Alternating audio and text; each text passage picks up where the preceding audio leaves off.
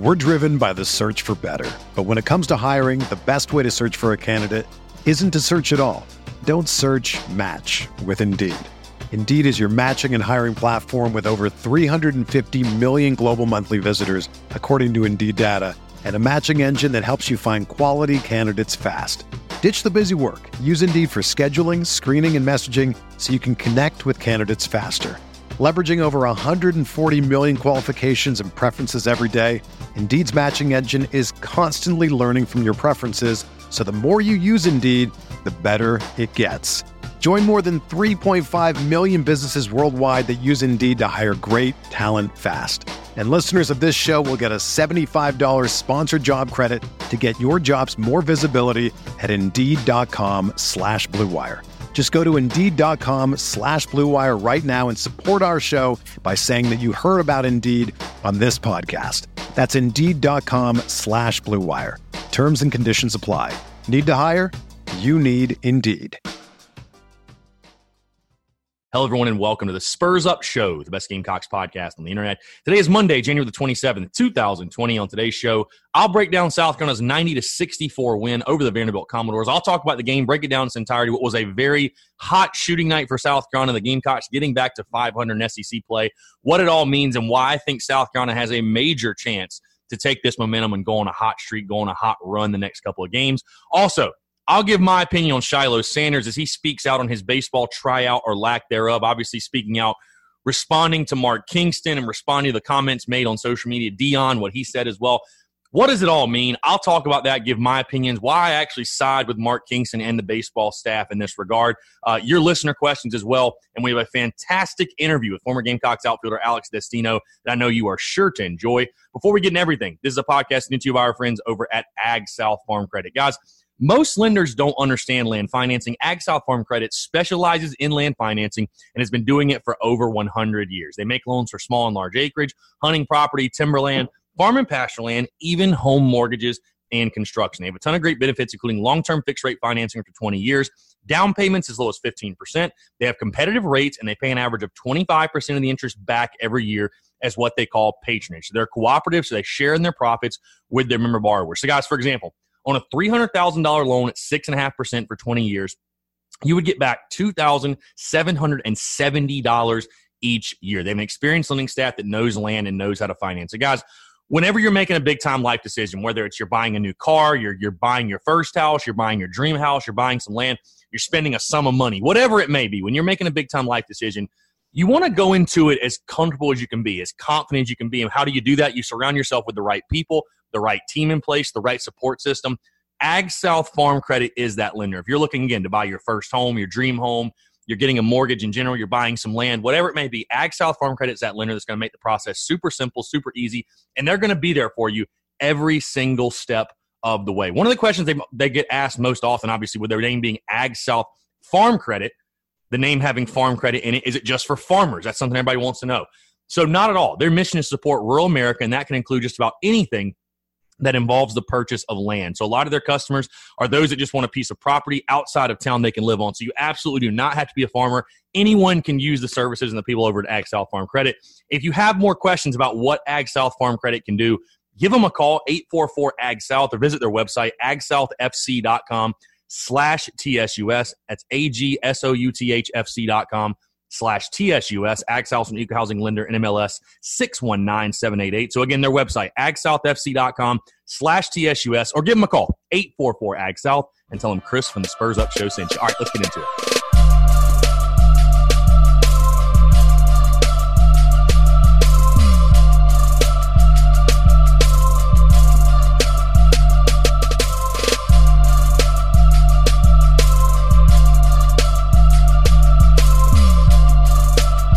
All right, I'm Chris Phillips, host of the Spurs Up Show, as always. Appreciate you guys tuning in. Happy Monday to everyone. Hope your Monday is going well. If you're commuting to work right now, if you're sitting in the office, or whatever you may be doing, appreciate you guys tuning in.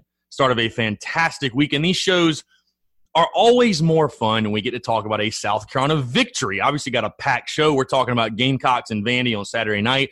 Shilo Sanders, I know, is a hot topic of conversation that I really want to speak on and close the book on it necessarily, because I don't want that to linger. I just want to speak on it, give my opinions. Got some fantastic questions and obviously a great interview with Alex Destino. But I want to start obviously on the hardwood. I was in the building Saturday night, as were many others, by the way. Kudos. Before we even get in the game, kudos to Gamecock Nation, the students, the fans, everyone showing up and showing out Saturday night. I thought CLA was rocking. It was a fantastic atmosphere. Not exactly sold out, but a really good crowd. I was very impressed with Gamecock Nation, just how into the game they were. And South Carolina did not disappoint. Gamecocks win the game 90-64 over Vanderbilt. Gamecocks opened up as an 11-point favorite. I think they closed as a 12-point favorite.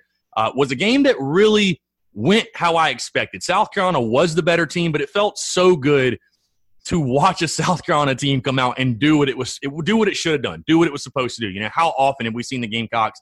You know, it's funny. I was joking before this game with a buddy of mine that these are the games that scare me the most because South Carolina is supposed to win. Again, you were a 12-point favorite. You know, it's almost like there's less to lose in a game where you're the underdog because if you lose, you were supposed to anyways. If you win, it's a big surprise. In games like this, obviously, I mean, Stetson, you think of that game. I think South Carolina was like a 21-point favorite and lost the game, but very impressive what South Carolina did on Saturday night, coming out winning 90-64, getting a 26-point victory, and just how they did it was just as impressive as well. Again, anytime you can beat a team in SEC play, I know Vanderbilt's not a good basketball team. They're now 0-6 in SEC play, but when you can get a big win like that, you know, it is very impressive. Let's talk about the game a little bit. Again, I was just so impressed that, again, we've seen South Carolina come out in games like this and be the favorite and come out sluggish and, you know, really just lay an egg. I mean, we've seen it a couple times this season. I thought the Gamecocks looked very focused. There was a lot of energy. There was a lot of excitement. Again, I think the crowd did play a part in that. But, I mean, you take a look at what South Carolina did, really doing exactly what I expected them to do. Shoot 54% from the field. You shoot 39% from three-point range. Heck, you even shot 71% from the free throw line. I mean, 17-24 from the free throw line is an improvement for this team. You outshot them at the free throw lines. Vandy shooting 60%, 21-35. So really all around a great shooting night for South Carolina, led by a couple different guys. Justin Minaya, what a night he had, 14-12-4 for him, had a double-double. Minaya, really good. And he has been really good over the last couple of games. Someone that, you know, I talked about one of the best things about this team is that it isn't just one guy. It's not like if this one guy has a bad night, then the team will have a bad night. Like, you have different options at the guard position. I love how we're seeing different guys step up. But when Justin Minaya plays well, it seems like this team really does play well. I don't know what it is, but when he's on his game and he's playing well, this team seems to feed off of that. I do want to give major kudos, by the way, to A.J. Lawson, because he was a guy I talked about on Friday. You know, is this the game he can break out? Is he finally going to show up? Yada, yada, yada. He comes out, 14 points for him, 1 rebound, 1 assist, but 14 points, 6 for 11 from the field. I thought he shot the ball very well, 2 for 6 from three-point range, but I think we saw some good signs of him sort of getting back on track, getting in that rhythm that is A.J. Lawson. He had some open looks, and when he did, he hit them. So I thought the Gamecocks are very good there in that regard. Also, Alonzo Frank, 13 points. Jalen McCree, 11 points. Really impressed what those guys did down low. Both guys having phenomenal nights. I mean, I think, Frank was, really good. He was obviously really good Saturday night for South Carolina. It's interesting there, too. It's like down low. Different guys stepping up every single week. Every single game, Wilton Zavek, just 2 points. But I honestly thought he played fairly well down low. For whatever reason, though, Justin Minaya, 12 rebounds. He had 6 offensive rebounds. There wasn't another Gamecock that even had one, or had more than one, He had 6 offensive rebounds. He had 6 of South Carolina's 11 offensive rebounds, just to kind of put it in perspective there. But overall, a huge win for South Carolina. And again, it's a game that you came into, you should have won, you expected to win, but to actually go out there, take care of business. How many times have you guys tuned into this show or went on social media after a game that's like, we should have won and we just didn't. We laid an egg, whatever happened. Not this time. I thought Frank Martin did a great job of getting the guys ready to play. You get to 500 SEC play now. You're sitting at 3-3 overall in the SEC. And like I talked about last week, you really have an opportunity, I think, to go on a run here. You go at Arkansas is going to be the toughie for sure out of the upcoming stretch. But if you can find a way to win that Arkansas game on Wednesday, you go to Arkansas. You've got Mizzou at home. You're at Ole Miss, A&M at home, at Georgia. You got a chance to win your next 3, 4, 5 ball games in a row. So, which obviously I think would change the complexion of this season entirely. So, kudos to the Gamecocks again, coming out, taking care of business. It was a lot of fun to watch, a lot of fun to be in the building again, watching a South Carolina team come out, shoot the way they did. That's that South Carolina team. And again, I know they were not playing a good Vanderbilt team. Don't get me wrong. Very bad defensively. We talked about going in the game, but that's the way I expected South Carolina to play all season. The way their guards shot the basketball game. Minaya with 14, Lawson with 14. Give these guys a shot. I mean, really, you go down the list of everybody. Keyshawn Bryant with 7 points, had a monster dunk in the game. Obviously, he is an electric factory. He's an absolute highlight reel. Jermaine Kuznar with 7 points was solid. McCreary and Frank, like I mentioned. Trey Hannibal played some good minutes, had 4 points. Played Jair Bolden as well. How am I going to forget about him? 13 points in 20 minutes. He had a really good night as well.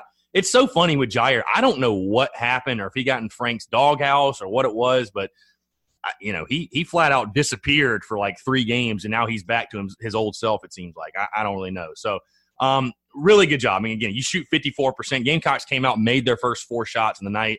Obviously, what was so awesome as well was the end of the game, Mike Green hitting that 3 to get the Gamecocks to 90 points. And, just phenomenal. You saw how crazy the bench went and how crazy the fans went. It was really, really cool and really fun to see. And I think that's one of the beautiful things of college basketball. But, you came out Saturday night. You did what you should have done. You did what you were supposed to do. Now what can you do with it? Can you build off this? Can you continue to stay hot from the floor? I thought the Gamecocks played pretty good defense as well. I will say Scottie Pippen Jr. is a pretty damn good player for Vanderbilt.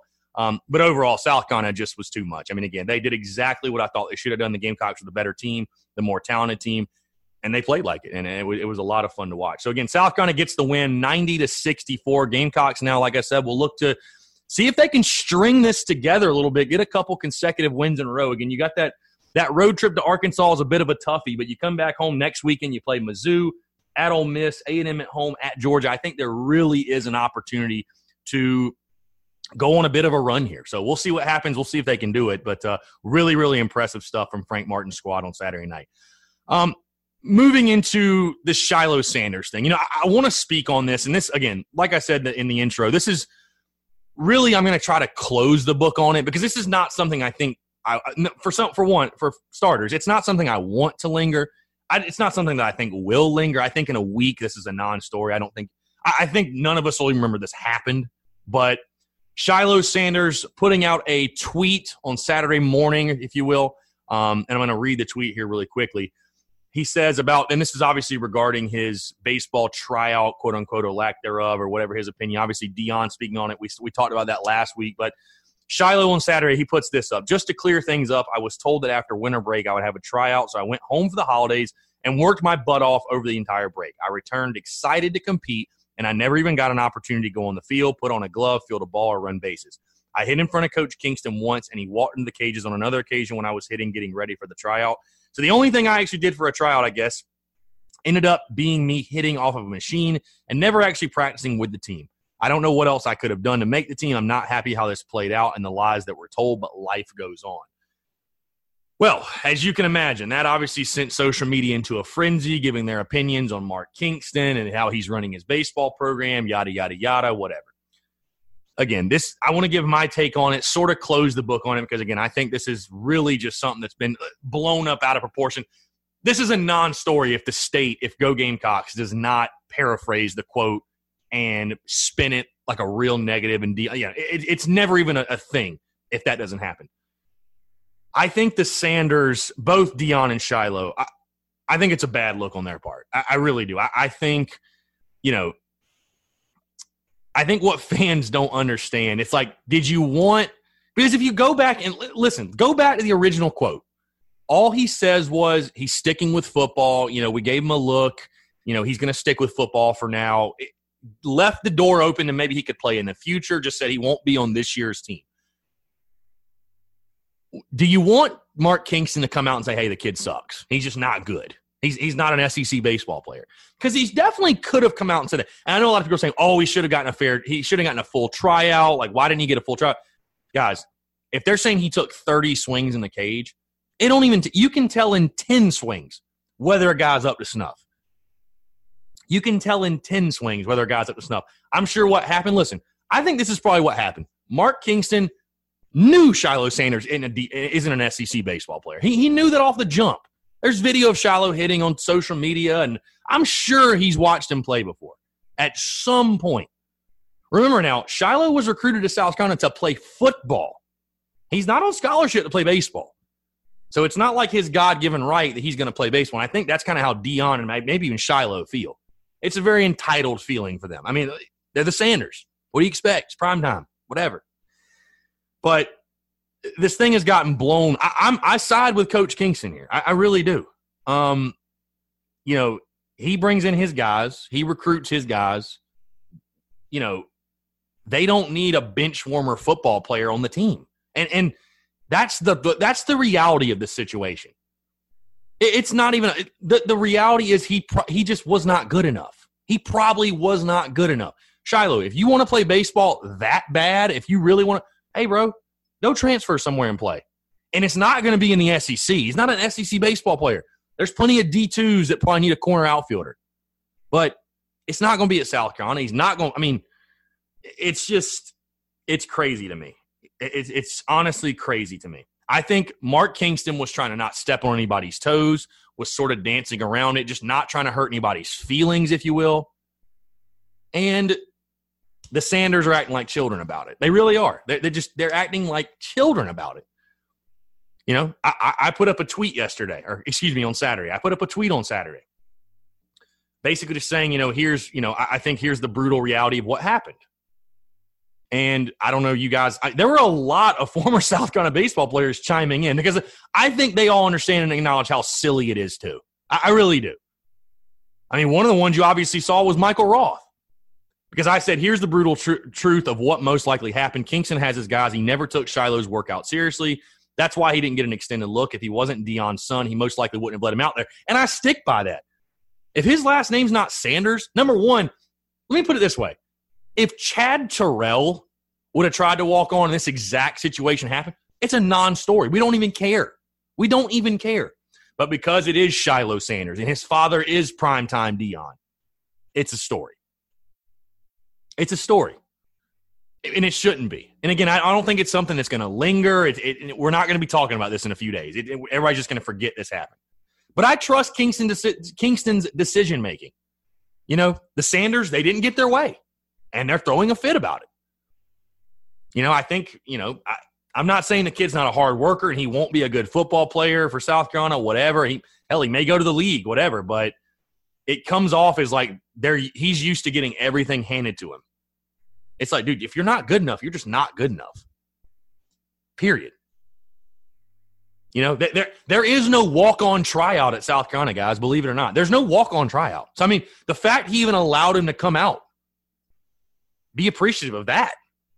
And, again, I don't think he even lets him come out if it's not Dion's son. I don't think it's even a conversation. But you saw Michael Roth say, here's the more likely brutal truth. He was just not good enough. That's bottom line, man. That's bottom line. And again, they recruit guys to come in and play baseball. They brought in JUCO guys. Like they have I'm very excited about the squad they have this year. I mean, what upside is there to adding Shilo Sanders? Because here's the thing. Let's just say they added him to the team. If he doesn't play, if he's a bench warmer, if he's just like the occasional pinch runner, you think Dion's not going to lash out and bitch and moan that his son's not on the field playing? I mean, that's a whole nother thing. And then if you don't want to deal with that anymore, you got to cut him. And then it just silliness. It's just silliness. I side with Coach Kingston on this. I mean, listen, Shilo Sanders, you're not owed anything. You're not owed anything. Hey, I'll tell you this too. For the people that were getting upset, whose spot do you want to give him? Whose spot? Whose spot should he take? I mean, really, though, whose spot should he take? And I saw one fan on social media. This cracked me up. A guy saying, well, most of the guys on our team last year at like 220. So, I mean, let Shilo play. He'll hit 220. He'll fit right in with it. I'm like, dude, I just want to tell y'all something real quick. There ain't a chance in hell Shilo Sanders would hit over 200. Ain't a chance in hell. Not a chance. So again, this is all silliness. People people are still bitter from football season, and baseball had a bad year last year, so people want to pile on and attack Kingston and attack the baseball. It's silly. It's silly. Bottom line is Shilo Sanders was not good enough. He's not up to snuff. Mark Kingston did not want to come out and publicly embarrass him. So he sort of danced around the question. Go Gamecocks decided to not spin it, but do a very poor job of paraphrasing, which led to Deion's tweet, which led to Shilo having to say something, which led to this stupidity, this bullshit that we're now, going through. So that's my opinion on it. Again, this entire thing is ridiculous. Shilo Sanders, focus on football. Focus on being the best defensive back you can be at the University of South Carolina. Stop taking it so hard, so personally. You're not an SEC baseball player. A lot of us aren't, man. A lot of us aren't. Most of us aren't. Most guys can't play on that level. Just take it for what it is. Hey, if you are that pissed off about it and you really want to play, focus on baseball for the next year and come out and try out next year. I don't know. But the entire thing is absurd. I really wish Deion would come back out and put out a statement so it doesn't feel like there's friction there. But he's not exactly the most humble guy in the world. So, again, that's me closing the book on it. I think it's absurd the way people are attacking Kingston and the baseball program for this. It's just like, dude, Kingston should be applauded, again, for not wanting to embarrass the kid. That's really what it comes down to. He didn't want to embarrass the kid. He could have come out in that presser and said, yeah, we take a look at Shilo. He's not SEC baseball caliber. We wish him the best, and I think he'll be a great football player. But we've got our guys, and we appreciate him coming out. But it's just, I think it's best for him to stick with football. He could have been harsh like that, but he wasn't. So again, moving off of it, close the book on it. If you're thinking about bashing Kingston for this, just take a second and just step back and just reevaluate what you're thinking here. So, okay. Awesome. Let's get into the listener questions. Got a couple listener questions here, and then we'll jump right in this interview. It's a fantastic one with Alex Destino. Mixhale _ Dunlap 1. NCAA tournament bid this year. I'm still going to say no. I just think you've got to, you've really got to go on a run. I'm still going to say no right now, but if you can win the next 3-4 in a row, you set yourself up for it, but I'm still right now going to say no. It's going to take a hell of a run to close out the season. D-Robes 4. I heard Jordan Burch went to LSU this weekend. Should we be worried? So that was obviously the rumor that Burch was in LSU. I think he's a Gamecock. I'm not worried about it. The kid wants to take his visits, fine, take your visits, whatever. But, if Jordan Burch was going – here's the thing. If Jordan Burch was not going to go to South Carolina, I don't think he would have committed to him on early sign day. If he wanted to go with the conservative option, the safe pick, he would have committed to Georgia, LSU, Clemson, whatever. But, he didn't. He committed to South Carolina. So, I think the Gamecocks are safe here. I think they get him until we see anything, until we see anything else. I think he's a Gamecock. So, last question here. Fly.LJ. How does the baseball team look this year? So, yeah, obviously I've been out at the scrimmages. That's another thing, by the way. If you guys haven't seen, I'll be doing a full scrimmage report, recap, breakdown, whatever, after every single scrimmage. So put one out Saturday, put one out yesterday, obviously. I'm really excited for this baseball team. Just overall, there's so much more depth. There's more quality arms. There's more quality bats. South Carolina's in a really good position. It's a really good problem to have right now in the sense that, you have a ton of guys fighting for spots. It's a really good problem to have. When I take a look at the rotation, the bullpen, whatever the spots there, it's like I said, you have a ton of quality arms fighting for those slots. So I'm excited about this baseball team. I think they'll be much, much, much better, much improved going in this season. I would be shocked. Listen, South Carolina baseball misses the postseason again. It's a major, major red flag for me because this team has talent. This team's got talent. And again, you guys have heard me say a millions of times, there's never an excuse to miss the postseason at South Carolina. Absolutely no excuse. So I think this team will be much improved. I think you're looking at a 35, 36 win ball club, hovering right around 500 in the SEC, which 500 in SEC play is pretty damn good with how good the SEC is. Gamecocks, I think they'll be like a 2 seed in a regional. So I'm excited for this team. I really am. I'm really, really excited for this baseball team. So appreciate the listener questions. Let's get in this interview with Alex Destino, former Gamecocks outfielder. Really, really excited for you guys to hear us. Alex, an awesome dude doing big things in the minors as well. Obviously, we break all that down. So a fantastic interview. Hope you guys enjoyed it. It's brought to you by our friends over at SeatGeek. Guys, whatever you need tickets to, whether it be concerts, comedy club events, South Carolina Gamecock sporting events, professional sporting events, whatever it may be, SeatGeek is the way to go. Go download the SeatGeek app or go to SeatGeek.com. Use the promo code SPURSUP. You're going to save $20 off your first purchase. Guys, again, whatever it may be, you can get tickets to literally everything. So if you want to come see the Gamecocks, obviously playing at home next Saturday against Mizzou, you can get your tickets for that. The Super Bowl's coming up. I mean, literally anything. A lot of big concerts are coming out. I know Post Malone's going to be in Columbia in February, so a lot of fun stuff coming up. They've got a great ticket rating system, which rates the tickets for you based on the type of deal you're getting. So never again, for one, are you going to have to scalp. You're not going to have to scalp anymore. You're not going to have to worry about overpaying for tickets or where are you sitting. Like, are you getting the best bang for your buck? SeatGeek takes care of all that for you. They're going to give you that peace of mind before you click the buy button, and you're going to know that you're getting the absolute best bang for your buck. So, again, that's our friends over at SeatGeek. Go download the SeatGeek app or go to SeatGeek.com. Use the promo code SPURSUP, that's SPURSUP, to save $20 off your first purchase. All right, enjoy this interview with former Gamecocks outfielder Alex Destino.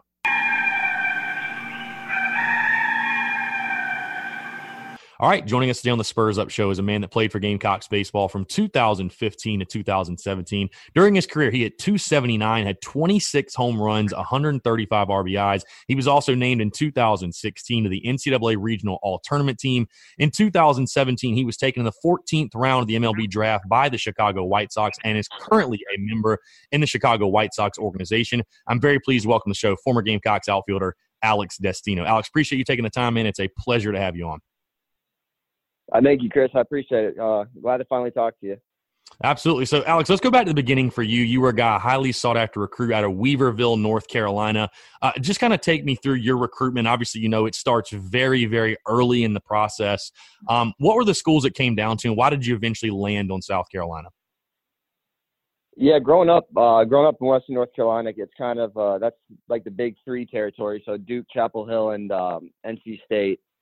And so off the rip, I knew Duke, I mean, from an academic standpoint, was going to be kind of a tall order for me. So that's kind of the college basketball team I cheer for. So that'd be a cool place to go to school, but I don't think that was in it for me. So I kind of, from the start early, Chapel Hill really was kind of involved, and that was a place I had a lot of love for. Their head coach is from Asheville, Mike Fox. So they were kind of the first big school that was on board and kind of showed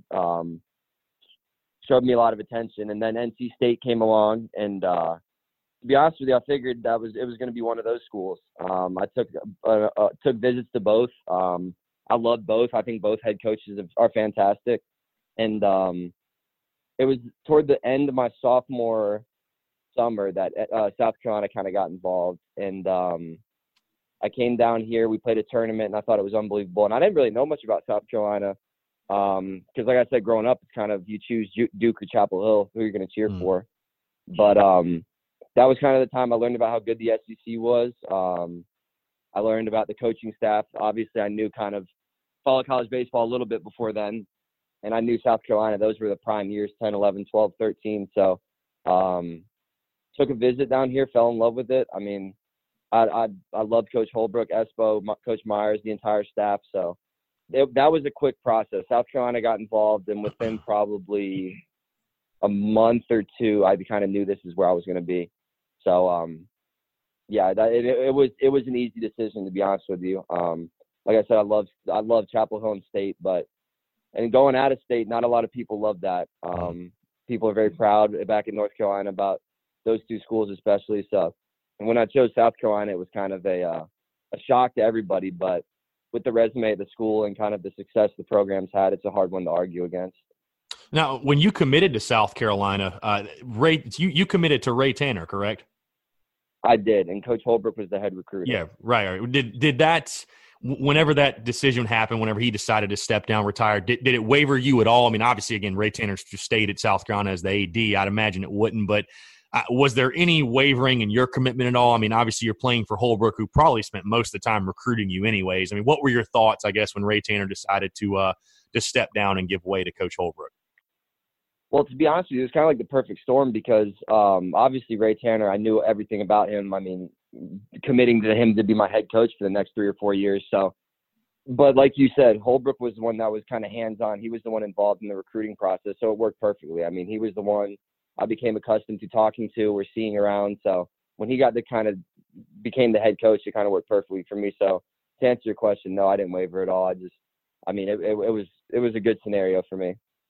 Now, I think it's interesting, Alex, because you take a look, if you just Google, you get in the old Google machine, your recruiting profile lists you as a starting pitcher. Obviously, you come in as a freshman, spent most of the time at DH, but you did pitch 2/3 of an inning. What was, I mean, did you know coming into South Carolina you were going to be a hitter?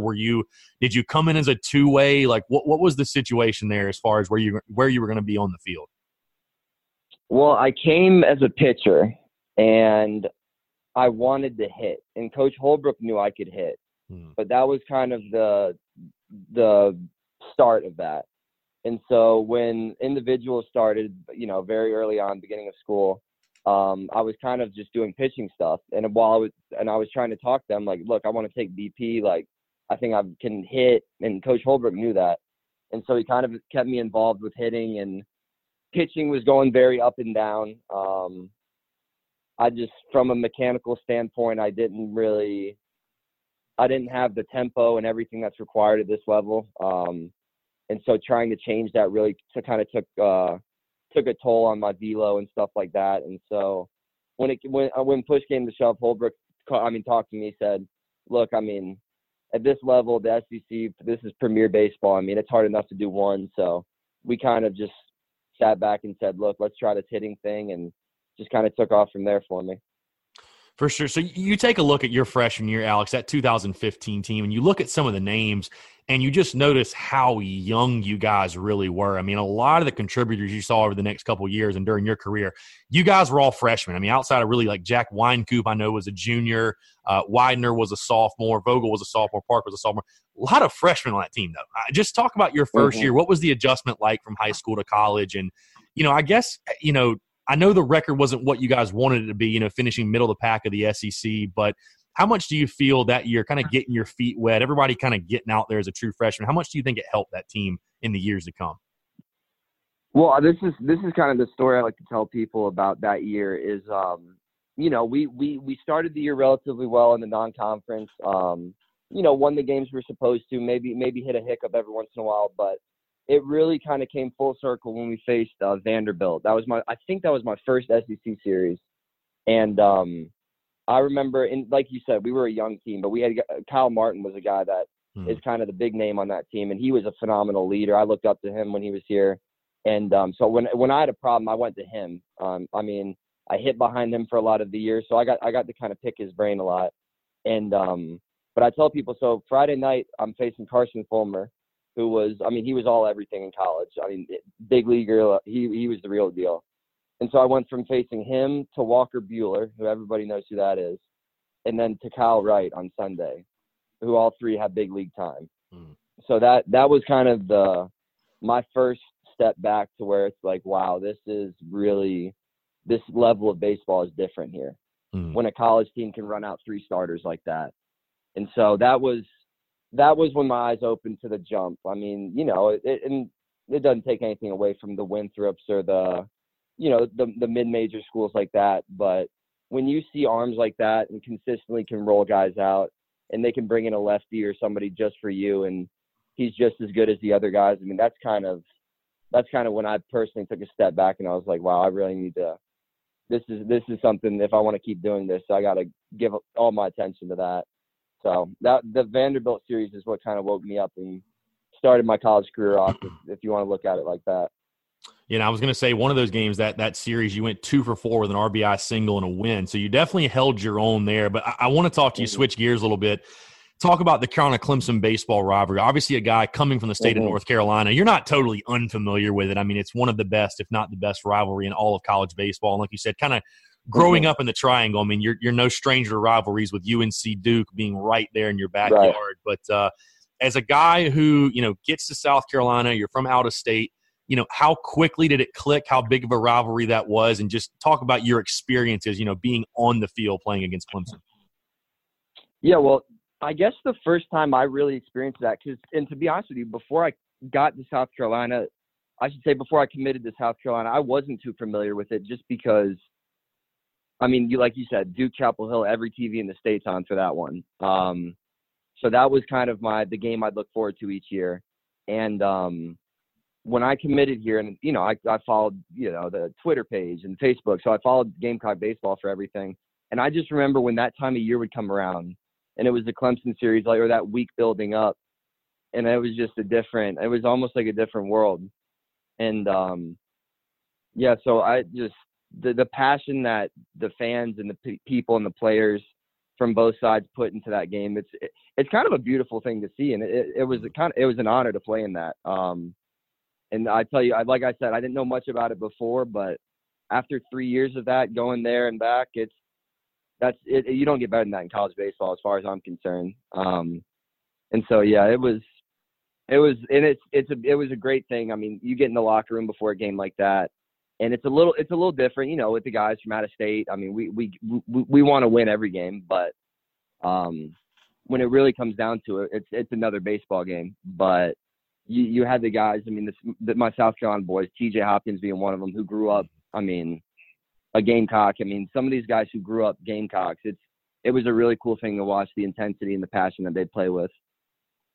Obviously, you're a guy, again, who played in the outfield, and I was thinking of Clemson. We can make this kind of a blanket question. What's the meanest thing you heard, or maybe the funniest thing you heard, maybe at Clemson or somewhere else on a ball field while you were at Carolina? I remember Clemson. I think I DH'd both times at Clemson, so I never played in the outfield. They do a real good job. Their students get after it out there. They do. I will say they really do. They do. They get after it, and I remember I always enjoyed that. I've never had a problem with talking smack. I mean, I'll give it back a lot of the time, but Ole Miss had to have been the worst. My sophomore year was a little bit of a shit show out there.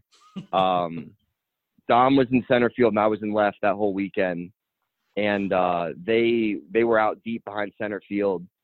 And I remember they were letting Dom have it, him and Gene. So the students were over there, and it was more so the like parents and kind of like the older tailgate crowd was behind me and left. And so they'd wear me out. But after the game, it was all fun and games. But for Dom in center and Gene and right, especially, where they do their famous beer shower, I just remember being able to hear some of the stuff they were yelling to those guys. And I couldn't say that stuff on the show, but no, I've been called everything under the sun. I mean, Clemson fans, whenever I'd be on deck, they'd be, you know, their season ticket people would be sitting right behind you, on top of you, and you'd hear it all. But I love it. It's all in good fun. That's the part of sports I love, is the smack talking aspect of it. And so I got no problem when I go on the road and hear that. Do you have like a go-to chirp by chance? Like, is there like a go-to thing, whether it's a guy you're playing against on the field or like if a fan mouths it? Is there anything like you know, or is it like different for each guy where you're like, I know what's going to get me in his head? Not really, to be honest with you. Pitchers, and I would say this is pretty widespread. Pitchers don't like it if you just stare at them. So like if I step out of the box, say like I'm facing, and it's all magnified for Clemson. I mean, there's no secret about that. So, you know, if you get a pitch up and in, or maybe like a 3-0 count where they're kind of staying away a little bit, and if you just try to interlock eyes with the pitcher, that'll always drive some guys a little upset. So I like doing that, just to irritate them, just kind of get under their skin a little bit. That's hilarious. But no, I don't have really a chirp to go to. I mean, if somebody says something, I'll say something back, but and if it's not nice to me, it won't be nice back. But for the most part, I don't have really anything I'd go to. But yeah, staring at pitchers was always good. Love it. So, Alex, I want to talk about that 2016 season for you, because this is the year you really break out. I mean, you hit 321, 10 homers, 59 RBIs. Simply put, what clicked for you? Was it something in your game and your swing maybe you changed up, or was it simply just getting more at-bats, more experience? I mean, what would you attribute to that big year you had in 2016? Yeah, it was kind of – my whole freshman year was not really a learning curve, but in a way it was. Like I said, that Vanderbilt series, that was my wake-up call. if I want to keep playing and starting for this team, then I'm going to have to be really good, and I'm going to have to take this extremely serious. And so that summer I went to Wilmington, had a great experience out there in the summer league. Just kind of worked on my approach, my mental side. That was the biggest thing, was the mental side of baseball.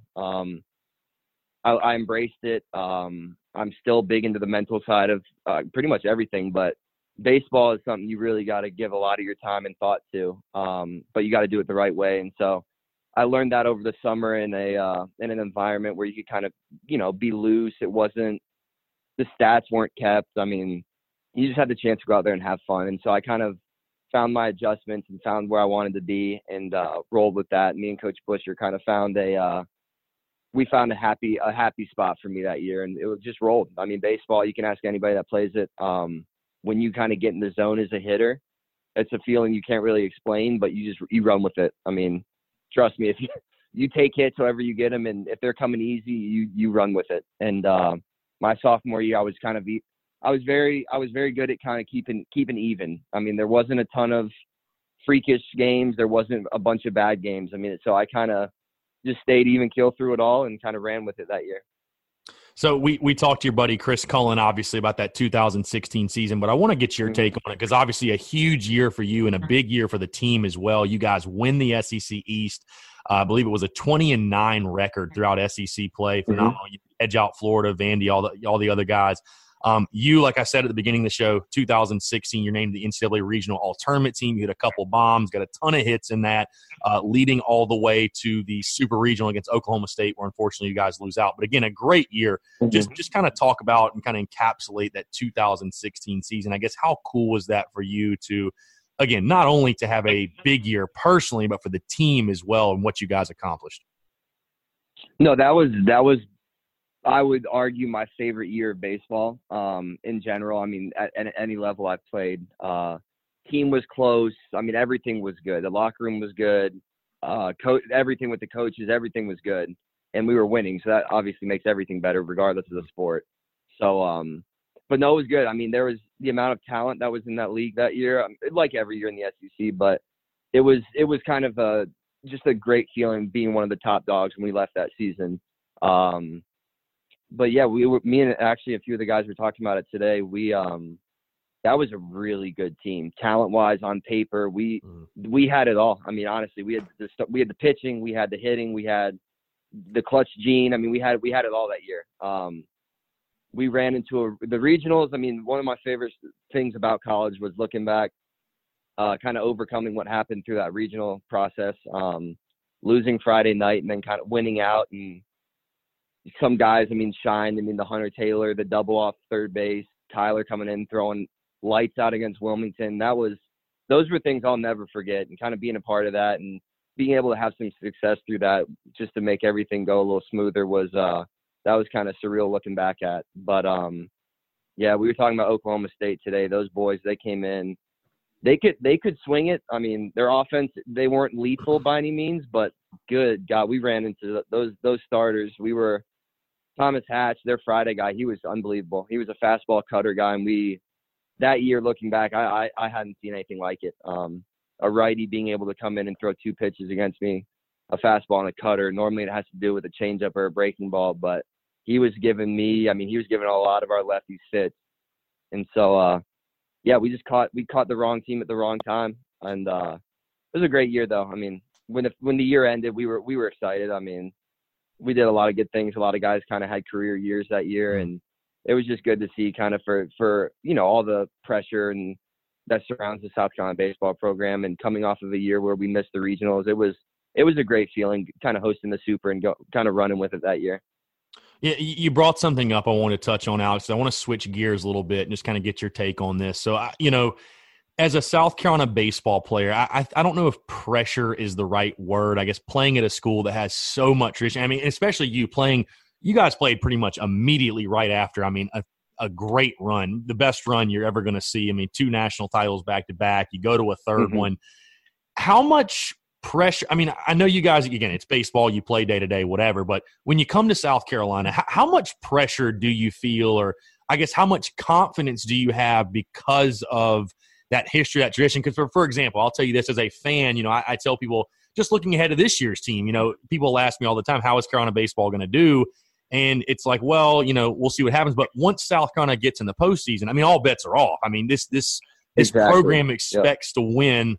It's like we had Carlos Cortez on, I think, last week, and he was talking about when they won that regional in 2018 at ECU, and it's like we didn't dogpile. We expect to win that. It's nothing. It's no big deal. Right. We have bigger goals, and I mean, Omaha truly is the expectation every year. But how much does that expectation, when you're a South Carolina baseball player, how much does it fuel you? I mean, is there pressure? Like, just kind of go inside the mind of you guys. Like, how much, I guess, do you embrace those expectations? It's kind of hard to explain because when I look back at it, and now I'm at the pro ball level, which is you go out, if you play poorly over a long period of time, you don't have a job anymore. And so that's kind of, there is that pressure, but here it's more so, not only do I not want to let myself down, I don't want to let down the fans, the university, and the list kind of goes on with that. And so that was a unique thing to be an 18-year-old and experience that. And that's something that I don't think, not every fan, but your normal fan who maybe didn't play a sport growing up or just enjoys like kind of speaking negatively about things. That is where it was. I've never experienced that before. So when I got to South Carolina, it was you would have a bad game and you would see it on Twitter, or you'd see it from people that you don't know who would talk about it. And that was when it all hit me like, wow, I mean, there's a lot of expectation here. And I knew it. I mean, like you said, we followed a run that was legendary, historic. I mean, you can't mimic something like that.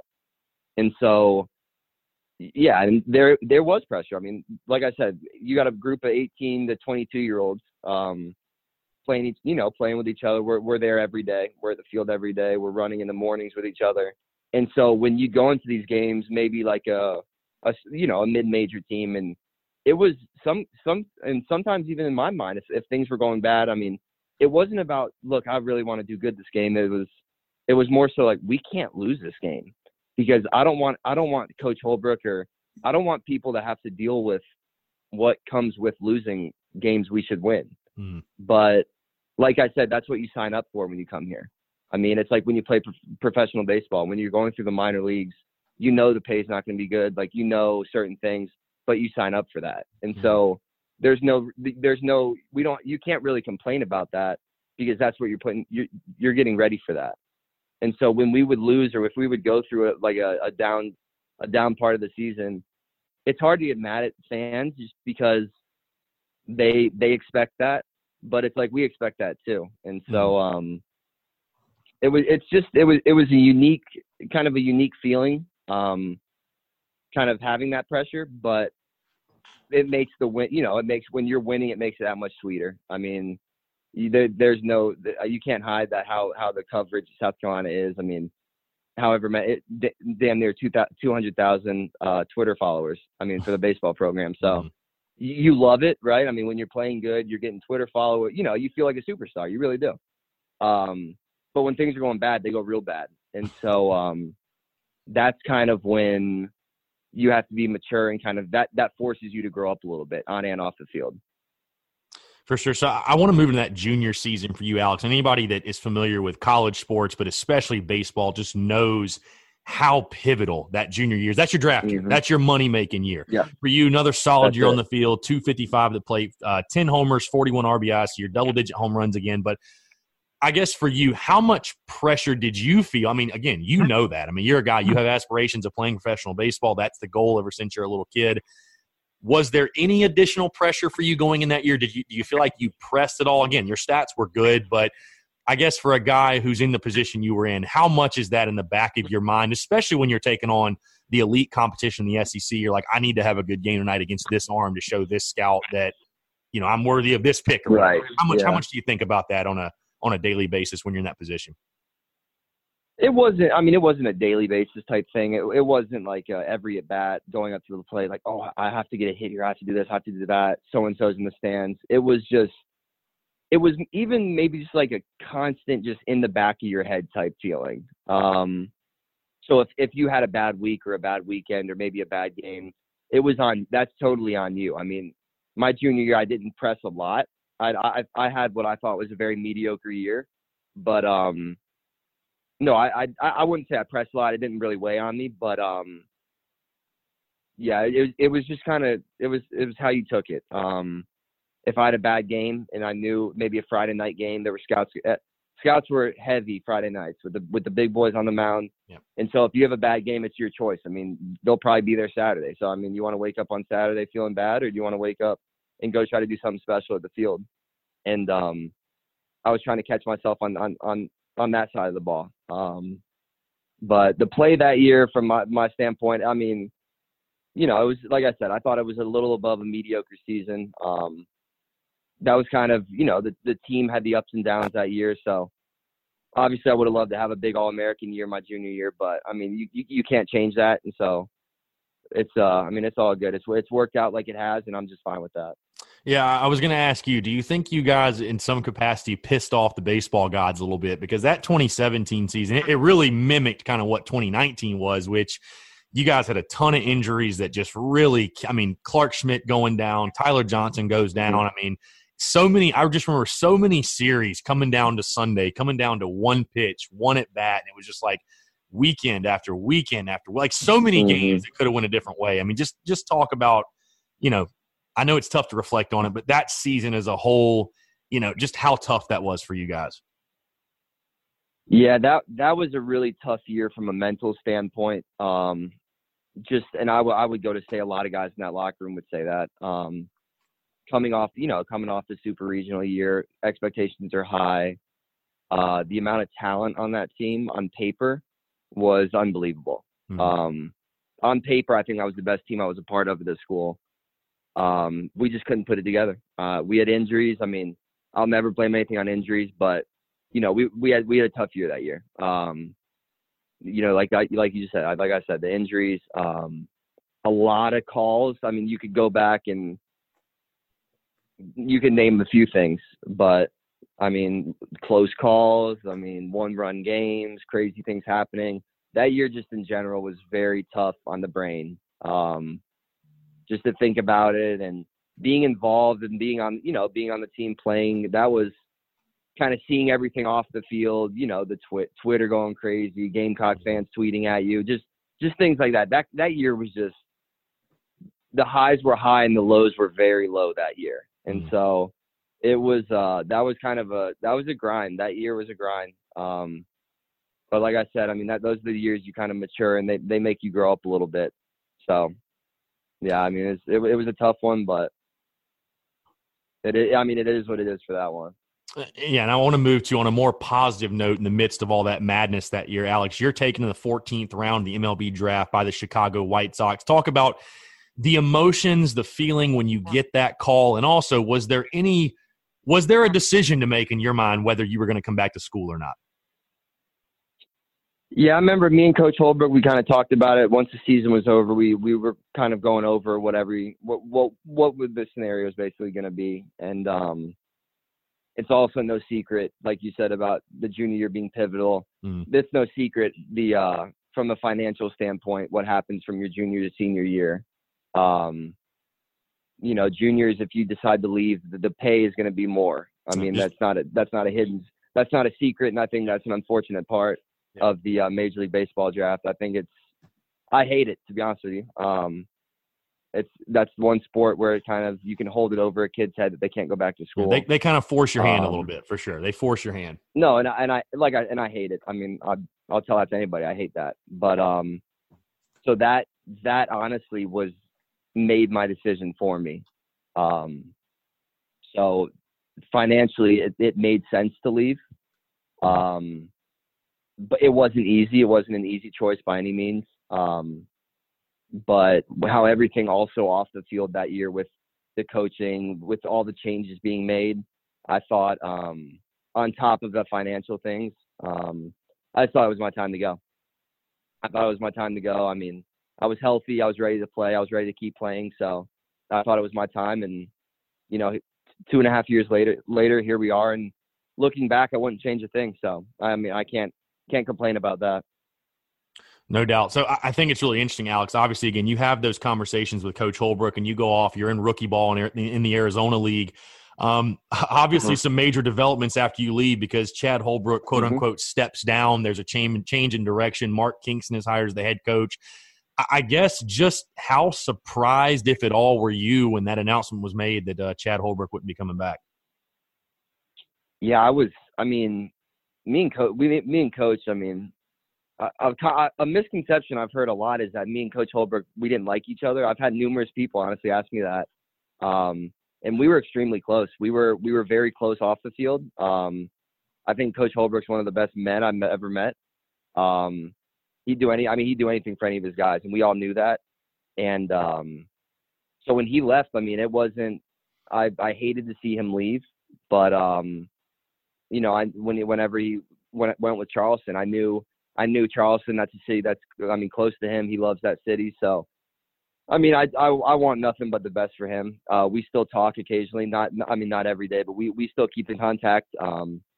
He's opened it all up down there. Like I said, I mean, he's one of the best men I've ever met. He has a fantastic family. So when he left, I felt terrible. I love Holbrook, but I mean, he's a smart guy. I mean, he's gonna stay on top. You know, I mean, he's not gonna feel bad for himself. And I mean, he hopped on Charleston, hopped on the head coaching job there.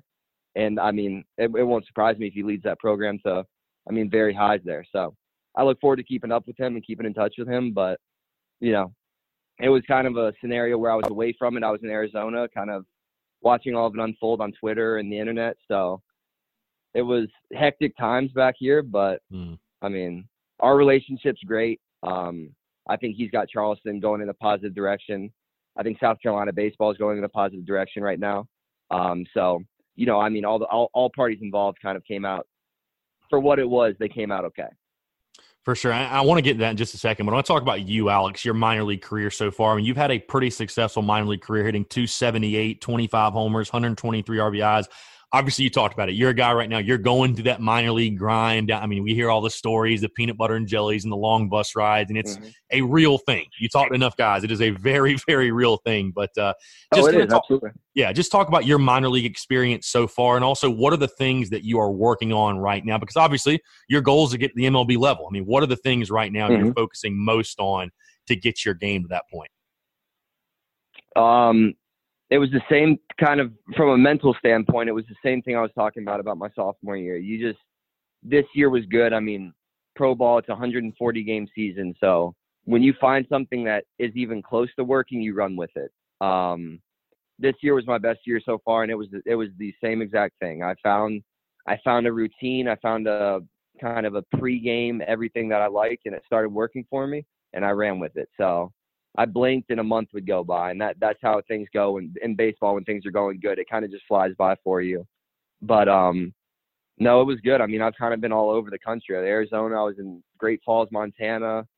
I was lucky enough to come. Our low and high A teams are both in North Carolina, as well as AAA. So I guess I got drafted by the right team when it comes to being close to home. But just my first short season, I enjoyed just kind of getting acclimated to everything and living that lifestyle and kind of embracing the being on your own, and baseball is your job was kind of obviously new but exciting. My second year when I was in Montana was a very up and down year. Kind of, you could compare it to my junior year. On paper, it doesn't look brutal, but I was very streaky. That's a good word for it. It was a tough year. I mean, just kind of being out in the middle of nowhere, Montana, you think about baseball too much. So that's always a problem. When you think about your sport too much, especially when things are going negative, that'll eat up a weak-minded person. And baseball is a sport that weeds those people out. So, that was my year to kind of step it up on the mental side of my game. And that's exactly what I did. So coming into this year, I felt like a new person. I had my work ethic over the off season was great. My body was healthy. And I was able to play. I mean, I was an everyday starting at that level. So, and found success, had success, and kind of ran with it. So I'm extremely excited for this upcoming year. And I've been working hard this off season to kind of try to maintain that. In baseball, it's a rep type sport. So, That's what I mean. I know I keep saying it, but when you truly in baseball, when you find something that works, it's a superstitious sport too, and that's the perfect example. Is when you find something that works, you eat the same stuff. I mean, you swing the same amount of times. I mean, it's weird stuff, but you hear it more often than not. So they really do. I mean, you'll hear cool stories about stuff like that. But this year I fell into it, playing well, and I was doing the same exact thing. And you blink and 2 months go by, and teams playing well, and if you're playing well, everything's good. So yeah, this year was good, but pro ball it's been a good experience. Yeah, I was going to say, just to give the people at home some perspective about, I read off your career stats, but last year, 2019, I mean, you hit 293, 17 homers, 64 RBIs. So I don't know if it's the socks or the brand of underwear, but I definitely would not change it up going into this season for sure. I want to get your opinion, obviously, on the state of Gamecock baseball right now. Obviously, the year after you leave, 2018, South Carolina is able to rebound. With Mark Kingston at the helm, it's funny, the turnaround they had, just something clicks. They win like 7 SEC series in a row. Get to the Super Regionals, the point that you were in at one point in your career, a game away from Omaha. And then last year, like I said, really to me resembled that 2017 season in which, again, like you said, not making excuses, but call it for what it is. I mean, the injury bug hit, and there's just a lot of things out of your control, a lot of calls, a lot of series coming down to the last game. But when you take a look at this team and this season, and obviously I've got a ton of optimism coming in for the 2020 team. I think the return of Carmen Majinski, and there's a lot of guys in that lineup I think that are due for some really, really big years. But just kind of give your overall take on the state of Carolina baseball and where you think it's headed under Mark Kingston. Yeah, like I said earlier when we were talking about Coach Holt, I think it's going in a positive direction. I'm not extremely close to Coach Kingston, but I go to the field, pretty much every day to kind of get my work in. And I see him. He's a very, I don't know, intense, I don't think is the right word, but he's extremely professional about how he handles himself. And I respect the hell out of that. And I think a good baseball coach has to have some characteristics of that. And so I think he's got it going on. We talked briefly about things, and he seems optimistic, and I don't think he was just putting on a face for that. So, I mean, he's got me behind him. I'm listening to what he's preaching out there. So, I mean, the boys, they're excited. There's a bunch. I'll tell you what. I go to the field. I don't know a damn soul there anymore. But I think that's a good thing because he can as he's done. I mean, he's obvious kind of bringing in JUCO guys, guys that can make immediate impact. And I think that's at this program at this caliber. I mean, that's. Sometimes you have to go to that. And so this year, from what I've been hearing, I've been talking, to Billy Andersons, the guys out at the field that have been there for years and years. So they seem optimistic. I mean, I've heard it's a good group, a good younger group. There's some very talented freshmen. So yeah, I'm excited. I'm looking forward to kind of watching them scrimmage. I like going back and watching these guys. So that'll be, and I haven't seen one yet this year. This is my first time being back in Columbia. Kind of this January to February is the first time I've been back. So I guess this weekend it'll be exciting going back to see these guys. I think the guy, and I know you, I follow you, your social media.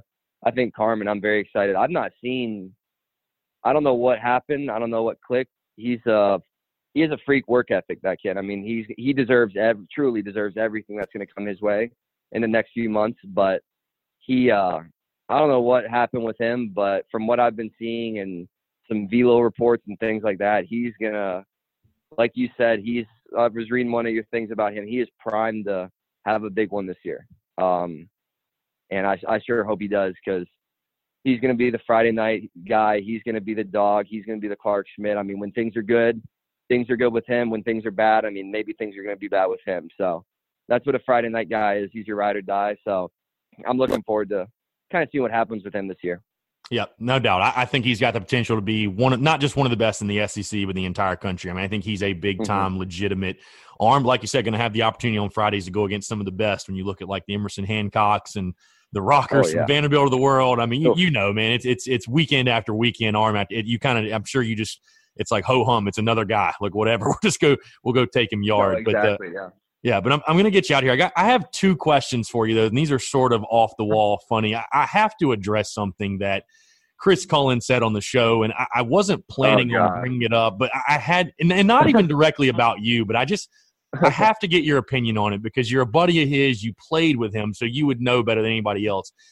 We got kind of sidetracked, started talking about some of his favorite memories as far as like you guys being out and about in Columbia and, you know, the Mondays. Oh, no doubt, yeah. Mondays at Olympia Pool and all the good stuff, all the fun stuff outside of the baseball field. But he made the comment that he was out of you guys, he was, as far as being a ladies' man, he was the best. He had the most game. That's exactly what he said, actually. He said he had the most game of any. I asked him who on the team had the most game, and he said himself. So I was curious to get I'm sort of trying to validate that. Is there any truth to that? I don't want to get you in any trouble, obviously, but I mean, what do you think about Chris Cohen, a college baseball player, professional ladies man? I mean, is there any truth to that at all? I'll tell you what, Chris did all right with women. He knew what he was doing. I mean, he knew how to treat a woman. He was the man. Now looking back, I don't know. I'd have to think about who was the ladies' man of that team. I don't know, but Chris did all right. He was a charmer. I mean, him being 6'6", good looking dude, that doesn't hurt. I mean, you can't. I mean, there's no way around that. That doesn't hurt. But I don't know. I can't give him that title of being the ladies' man of the team. There were a few killers on that team, but I don't know. For now, I can agree with that though. You're a little more humble and won't nominate yourself, I'm assuming, even with the mustache. No. Because the minor league picture, that's one of the all timers. That mustache is pretty phenomenal. Oh Lord, I know it. We all, because we can't grow facial hair, so we all just grow. Well, I guess we can grow facial hair, but it's only allowed to be a mustache. So wow, the guys that can grow it, we grow it good. So now, did you have the mustache last year during that good year? I did. It has to stick around then, I imagine. I mean, there's no way you can cut it off. Yeah, my girlfriend despises it, but I mean, I tell her she'll be all right. She'll be all right. It's like Bull Durham. You have to respect the streak. I mean, there's just no other way around it. Exactly. I mean, you have to. No, that's when it comes to superstitions, when it comes to facial hair, that's about the top of the list. So. Oh, for sure. I do remember at one point. I'll tell you, this is a good story. This year, I think I went on like an 18-game hit streak, I want to say. It might have honestly – I think it actually might have been a 20 or 20. It was somewhere from 18 to 21. I know that. And I remember I had a real thick mustache.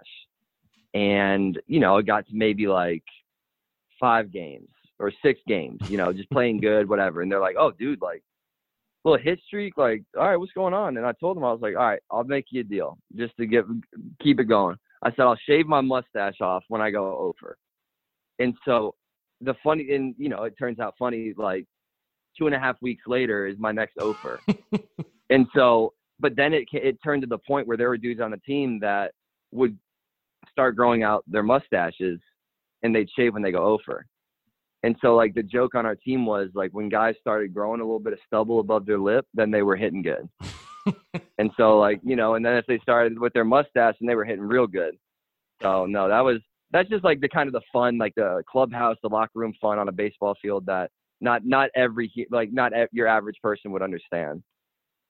That's so awesome. So last question, Alex, I'll get you out of here. When you look back on your career at South Carolina, when you take a look back at your time in Garnet and Black, what's maybe the best memory or maybe funniest story you have while you were at Carolina? I would have to go best memory.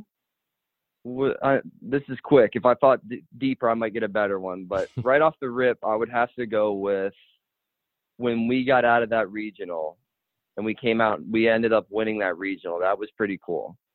I do remember when we lost Friday night. And like I said, I'm a big Chad Holbrook guy. I'm a pro Chad for everything.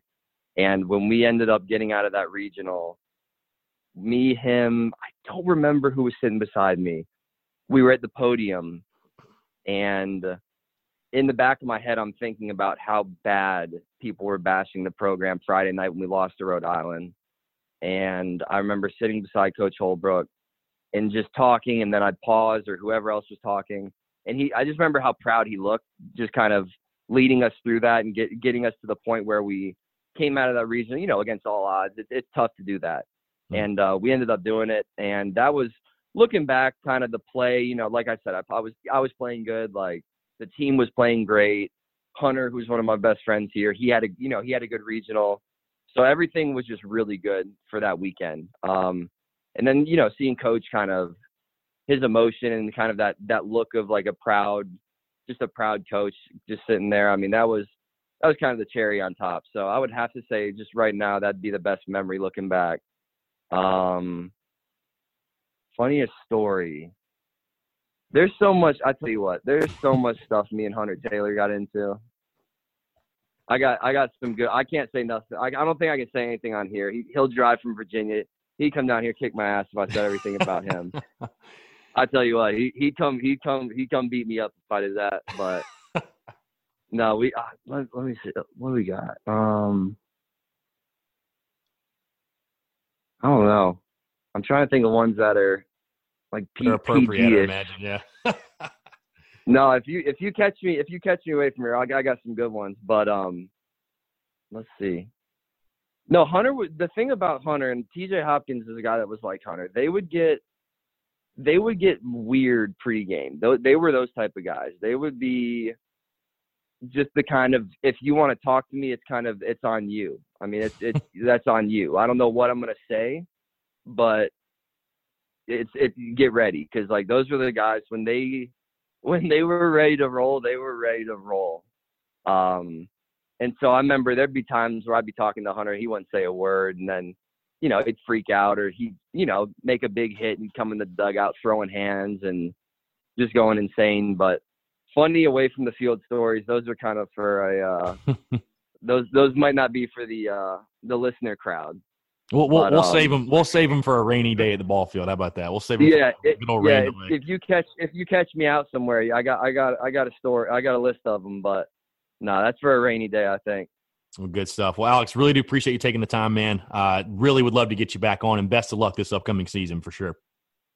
Thank you, Chris. I appreciate you, man. Absolutely. So for Alex Destino, I'm Chris Phillips. We appreciate you guys tuning in, and we'll catch you next time on an episode of the Spurs Up Show.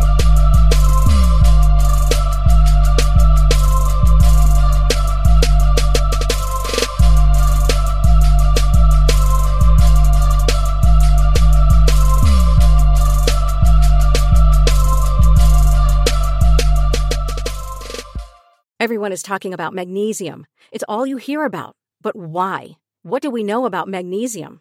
Well, magnesium is the number one mineral that 75% of Americans are deficient in.